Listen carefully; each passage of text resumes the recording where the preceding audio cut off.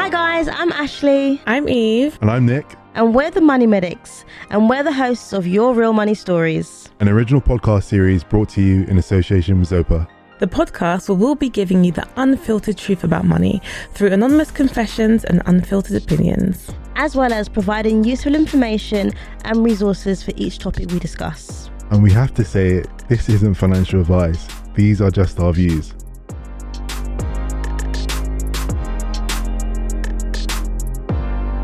Hi guys, welcome back to another episode of Your Real Money Stories in association with Zopa, and we're Money Medics, your hosts for today. And you know, at Money Medics, we're all about sharing real stories, conversations and information about money so that, you know, you can make better decisions about your personal finances. So obviously this is a Your Dilemmas episode, and this is where we get, you know, exciting and interesting guests just to kind of help you guys or help us answer your money related dilemmas, as well as sharing their stories and their experiences. So I'm Ashley, pharmacist by day, foodie, and I'm sure you guys get the gist. I love money. Yeah. Like I say all the time. Yeah, I'm supposed to say a different thing every time. Money. My name is Eve, pharmacist also, landlady and new mum as well. So, I am Nick, strategy consultant. I actually work in finance, so I'm always going to be the one to fact check what we're saying and come with the unconventional thinking or thoughts around what people think holds true in society. Okay, what an intro. Unconventional thoughts and thinking about what people think. You get the point. Yeah. And can you introduce our guest? Of course, and I'm joined by the lovely Laura Ann Moore. I think I can say so many different things. You're a mindset coach, you're a former actress. Yes, is that fair to say correct. that? You're a business owner. I am. I'd say like you're also a facilitator, you're a lecturer, I think you help people's financial wellness and financial well-being. And of course you've hit some very impressive milestones when it comes to saving. So really, really honoured to join you here as well. And I love your TikTok content as well. Thank you. I appreciate that. I'm happy to be here. So like you said, today's episode is all about savings, and you just mentioned TikTok. So we're always seeing TikTok, Instagram challenges. Oh, I saved this amount in this amount of time. But the thing is, do we ever really talk about the sacrifices that you have to make in order to save, or even if saving is feasible for everyone? So we're going to get into the nitty-gritty of all of that today. And yeah, that's why we have you joining us, our savings guru. But yeah, you know, Nick, you love to talk about your statistics, so I know you've got one saved for me there. Go on, bring it out. So yes, I've got a statistic by Hargreaves Lansdown.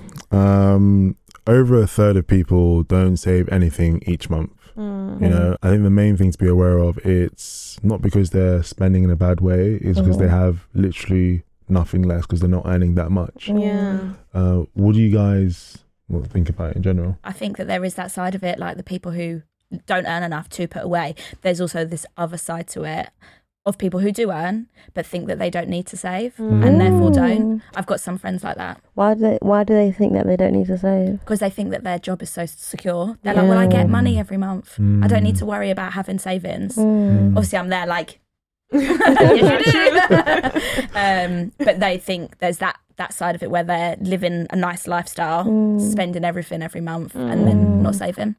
I think if there's one thing that the pandemic taught us is that Anything can happen. Yeah. And not even just that, there's also the type of people, sorry, I didn't mean to interrupt you.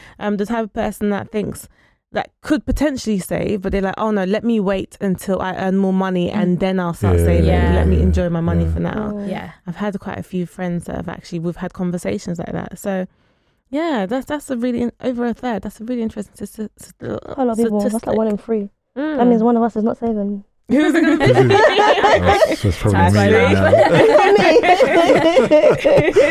me. But we want to get to know you a bit better. I think one of the most impressive things you always say all the time is by the age of 27 you were able to save £35,000. Is that correct?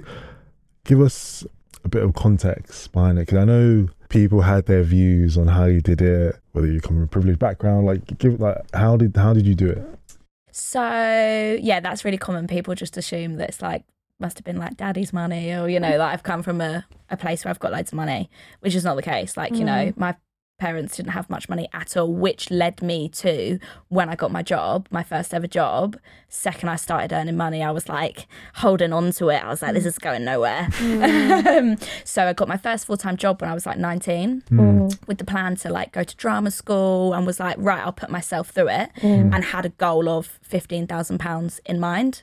And then by the time I was 22, I'd saved that money, but I was working full-time, and I was literally like using spreadsheets. I was trying my best. I was tracking every penny that was going in and out. It was really obsessive, some would say, but it helped at the time. And then what happened is I went with my money traveling, spent it all. And then when I came back again, resaved again. So replaced that money. So the £35,000 by the time I was 27 was like over 2 chunks. I see. Okay. Broken down. So it's like saved, spent, saved again. And are you planning on spending the £20,000? I sort of spent it in the way of, it wasn't a savings account, and then I moved some of it into investments. So I bought stocks and shares and index funds and stuff. The other half was there basically so that I could go full time on my business. So it was saved with that purpose. Although the original purpose was to go traveling again. So I saved it thinking pre-pandemic that I would be backpacking around South America, and I'm not going to happen. Not yet anyway.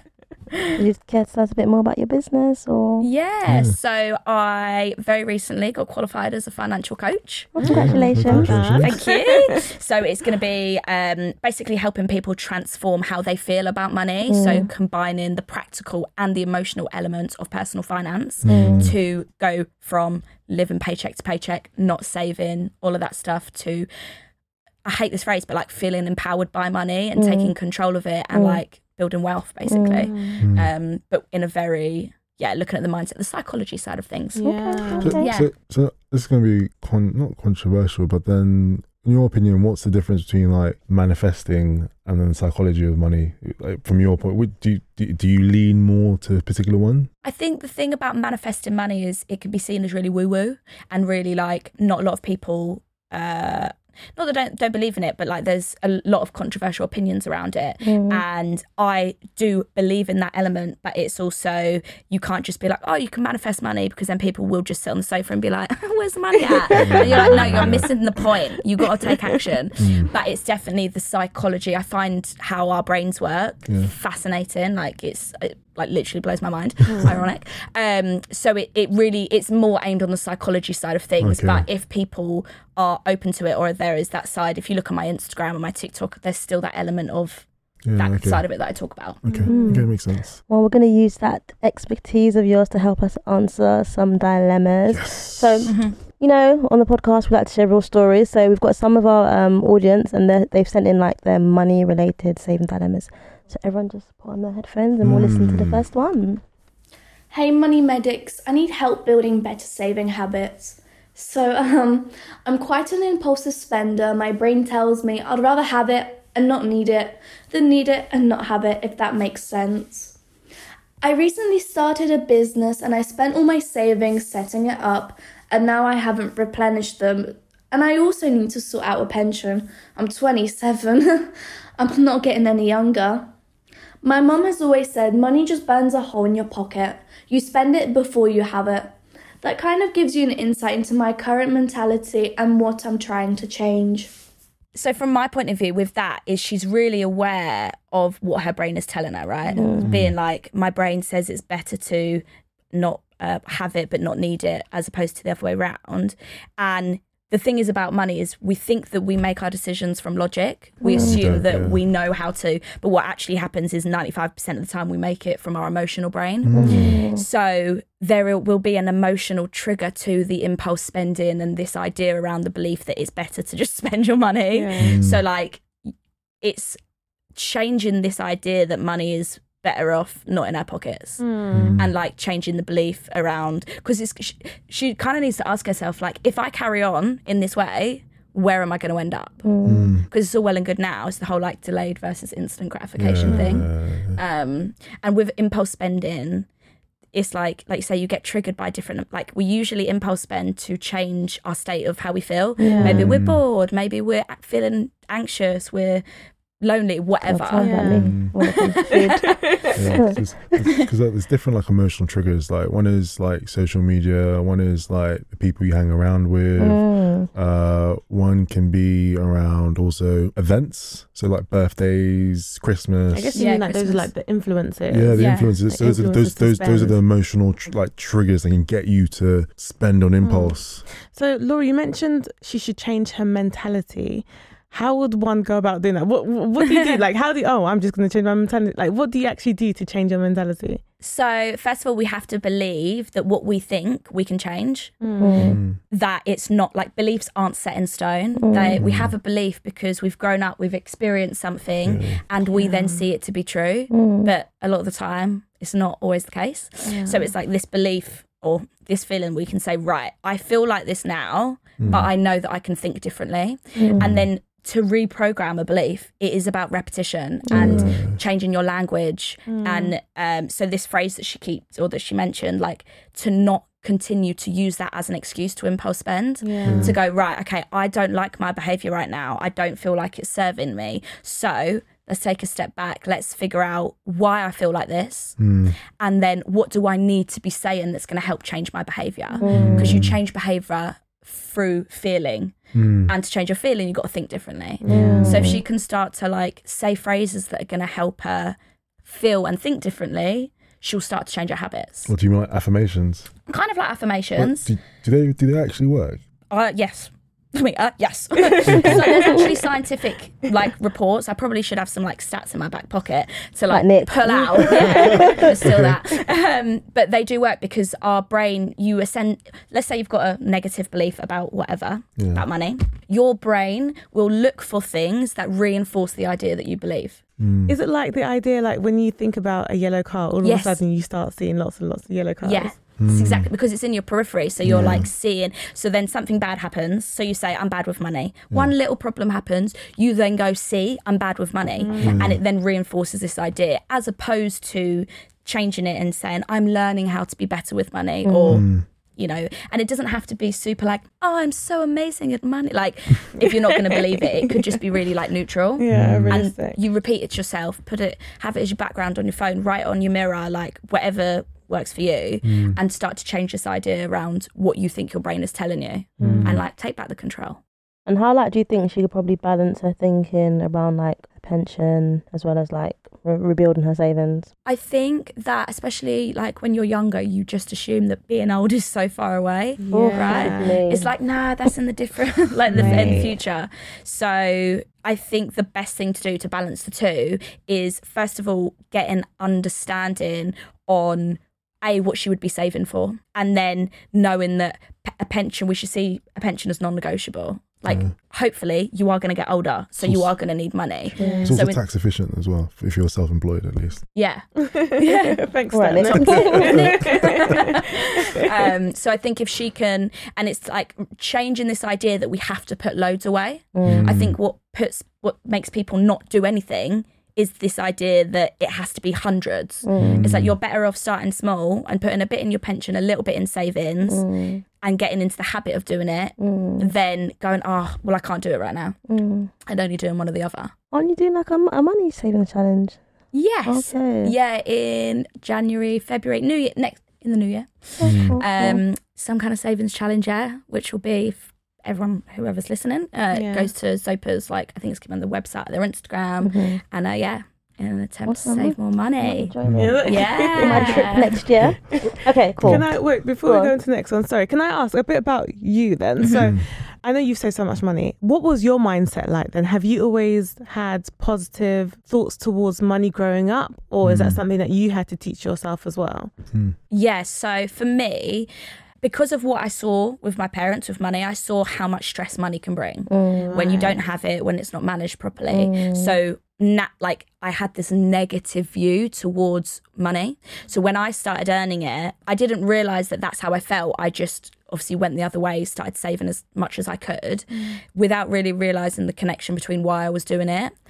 After a few years, so like from 16 to 19 when I was just like working in like a little retail job. When I actually got a full-time job and I was in an office and I was all, you know, working on spreadsheets and stuff, I got more serious about understanding how I felt about money, because I was able to connect like, oh, payday happened. Oh, I moved money into my savings. Oh, I feel good. And when I wasn't able to do that, you connect like the feelings. So my mindset, even though being a saver came from, I guess, a negative place because of what I went through in my childhood, it had a positive impact. So, but that there is like pros and cons to being a saver, because you then struggle to spend and you find it guilty. You like feel guilty for it. So then I had to work on that side of it, that part of my mentality. I know we touched on before, like people may think you have privileges. What difficulties, like how was your childhood? Did you have to support your parents financially, or like how, or was it them just giving you an allowance? How was the dynamic? Yeah, so I've got 3 brothers and sisters. When I got my first job, I was about 15 or 16. As soon as I started earning money, I was like paying rent, and not much. It was just like a small amount. Yeah. But there were occasions where I was lending my parents money because I did start saving straight away. So then there were occasions where I was giving them money maybe for the mortgage, or maybe because their car broke down, or things like that. And I was able to have this connection of, oh, I've worked and I've put some money aside. I've been able to fix a problem with money. And that happened throughout the time that I lived there, and I lived at home till maybe I was 22 or 23. Did that financial situation drive you to want to move out, or did you? What did that drive you? Did that drive you to move out, or? Yeah, so I went travelling, and when I was in Australia, we like lived in Sydney for a bit. Didn't just backpack; we actually lived there. The girls got a job, and it was this like living in the city. I was like, oh yeah. Me and the girls were like, should we live in London when we get back? It was such like, oh yeah, so cash. Should we just live in London?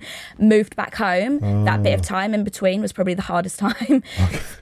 From being not at home to then coming back, and as soon as I was home, my heart was set on moving out. And it was like, you know, because that stuff does have an impact in a household. And I was like, I'm good with my money, and I know that if my money was just mine and I could live on my own, who knows what I can do. So it definitely had an impact for sure. But I view it in a positive way. Like I'm not like, get your violins out, like feel sorry for me. Like I'm actually happy that all happened, because I definitely it made me how I am now with money, and like led me into this path of personal finance, and it's only had good things. And you mentioned anxiety with money, so let's listen to the second dilemma, because I think you'll find this quite interesting. Hey guys, I'm really struggling with my anxiety over spending money, and I don't know what to do. I just keep saving. So things were tough growing up. We always had bailiffs knocking on our doors. So I've always had kind of a chip on my shoulder. This motivated me to work hard and get a good job. I was the first person in my family to go to uni, buy a house, and escape the poverty trap. My savings are in a good place. But this is where the problem starts. I know I need to renovate my house or buy a bigger place, but I literally can't bring myself to use my savings.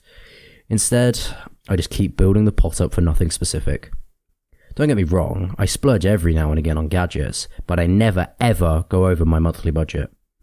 I just don't want to end up like my parents and be skint. Having some savings gives me security. That's quite deep, man. Yeah.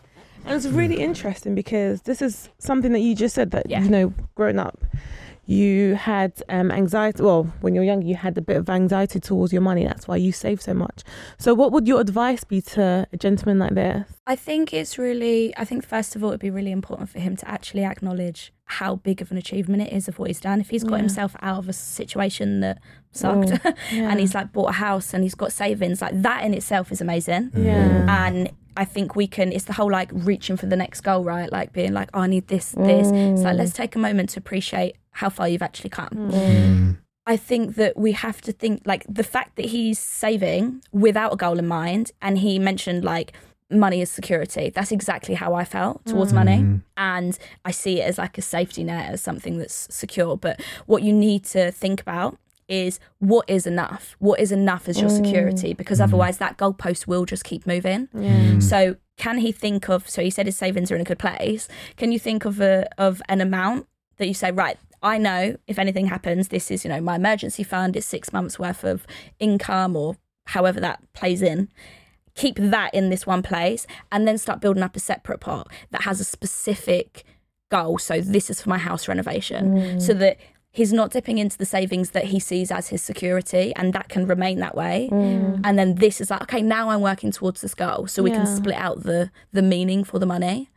Because if he just carries on, like you said, building up this savings pot where it's nothing specific, the number is just going to keep going higher, and then where does it stop? So it's like a mindset change around what you're using the money for. That makes sense. And what about yourself? So you said that when you saved the 15,000 and you went to Australia, initially you didn't want to spend. So how did you get out of that mind frame? Like, what did you have to tell yourself in order to allow yourself to start spending that money? Yeah, so I think first up, FOMO.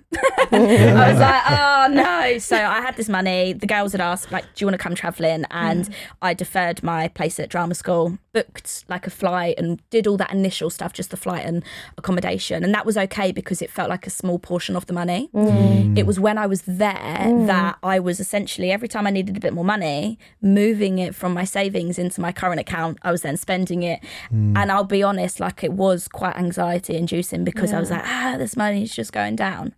There was a switching point for me where I was looking at how amazing the experience was that I was having, and I was able to be like, oh my God, I worked really hard for those 3 years, and this money that I've got is now giving me incredible experiences. And I think where I was such a saver from that young age, I don't really see myself as very materialistic, so I wasn't really buying clothes and stuff like that, but I would always budget in money for experiences, just like going out with the girls or going on holiday. So this was just like a bigger version of that, and it was changing my mindset. Like, if I've saved 15 grand already, I can totally do it again. But I'm here right now.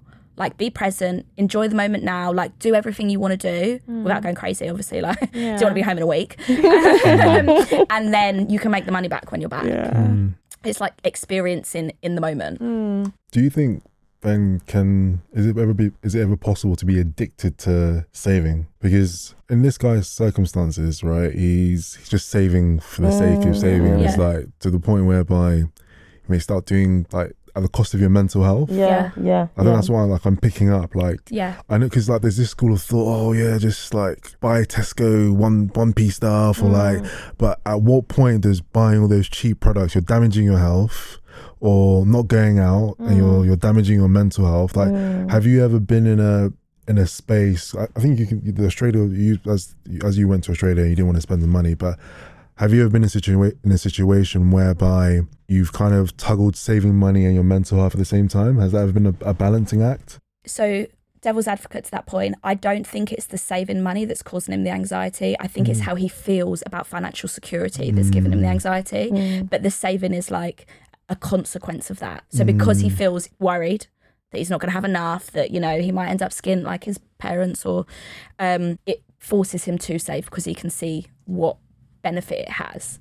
So, but that's what I can relate to. And it's but I agree, like, I think there's definitely a cost of your mental health, of it being, if you're really getting down about the fact that you're buying the meal deal and you can't buy the luxury meal deal or whatever, like little things, frugality, right? If that's causing you poor mental health, you have to relook at why you're doing it. Why is it you're even doing it? Because yes, you've got money in the bank, great, but you're not happy. You're not feeling. You're not even feeling safe and comfortable. So what you think you're doing is giving yourself that peace of mind, but you're actually not. And that's a mindset piece towards how money makes you feel, towards how saving makes you feel. Like, I feel once I spent that money, I came home, saved it again, and I definitely got a bit addicted to saving again.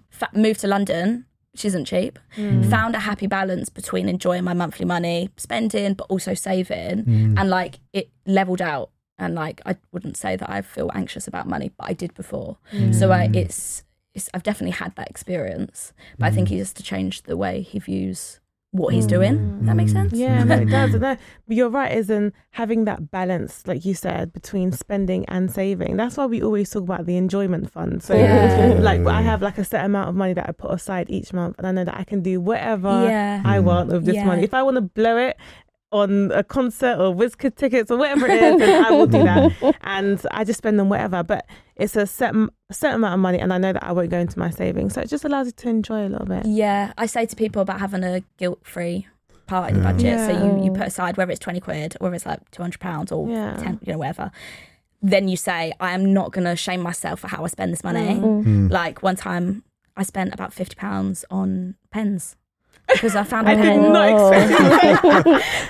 I like journaling, right? So I found the perfect pen. Was it like a calligraphy pen or something like that? No, it was just like standard biro, but it was just really nice. It wasn't a biro. It was just like it was just a really nice like pen to write with. And then one month I was like, you know what? I'm just going to stock up. On that pen? On that pen. Oh, wow. This was a couple of years ago and they're still going. Oh, okay. But before I might have been like, why would I do that? You know, like, but it was my guilt-free money for the month. So happy days. What a win. I did not expect a pen. I thought it was going to say, oh, designer bag or something. I didn't get a pen. A pen. I love stationery.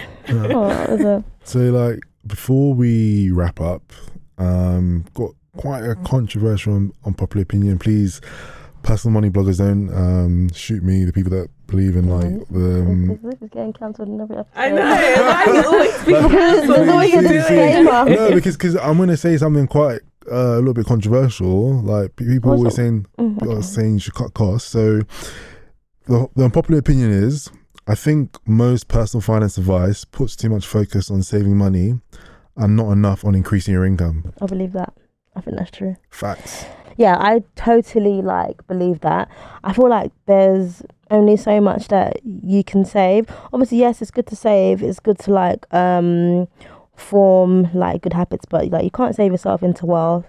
You can't save yourself into richness. I feel like at some point the focus needs to be on how can you increase your income? How can you earn more money? Because just like you said, there is a correlation between how much you can save and how much you can earn. So yeah, I think that it's important, like you said, about building good saving habits. I think the thing about talking about increasing your net worth and your income is that lifestyle creep can happen. So people aim to increase their income, and if they haven't at least had some form of good saving habit, they just spend more. They're like, yeah, I'm earning loads more money, and it's like, are you saving or investing any of it? It's like, I've got nothing to show for it. So that's why I think I agree with the statement. I think there needs to be more put onto finding ways to increase your income alongside talking about saving and investing.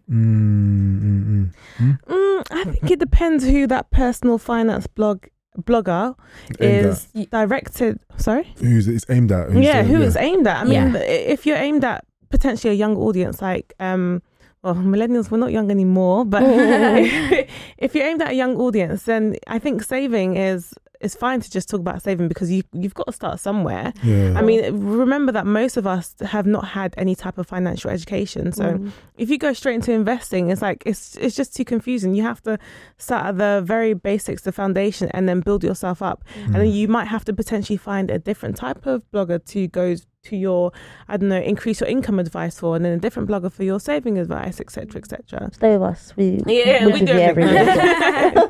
But yeah, I think it depends on the particular person. Yeah, I think the most important thing about saving money is all contextual. Yeah. You know, everyone has their own degree of privilege. I know, sometimes as you get older, you become more self-aware. Yeah. Like, for example, I used to think I was an achievement. Oh, we got on this property ladder, whatever, without banking mum and dad. For someone to turn around and tell me that the fact that you lived at your parents and you didn't pay that much, that's actually indirectly bank of mum and dad.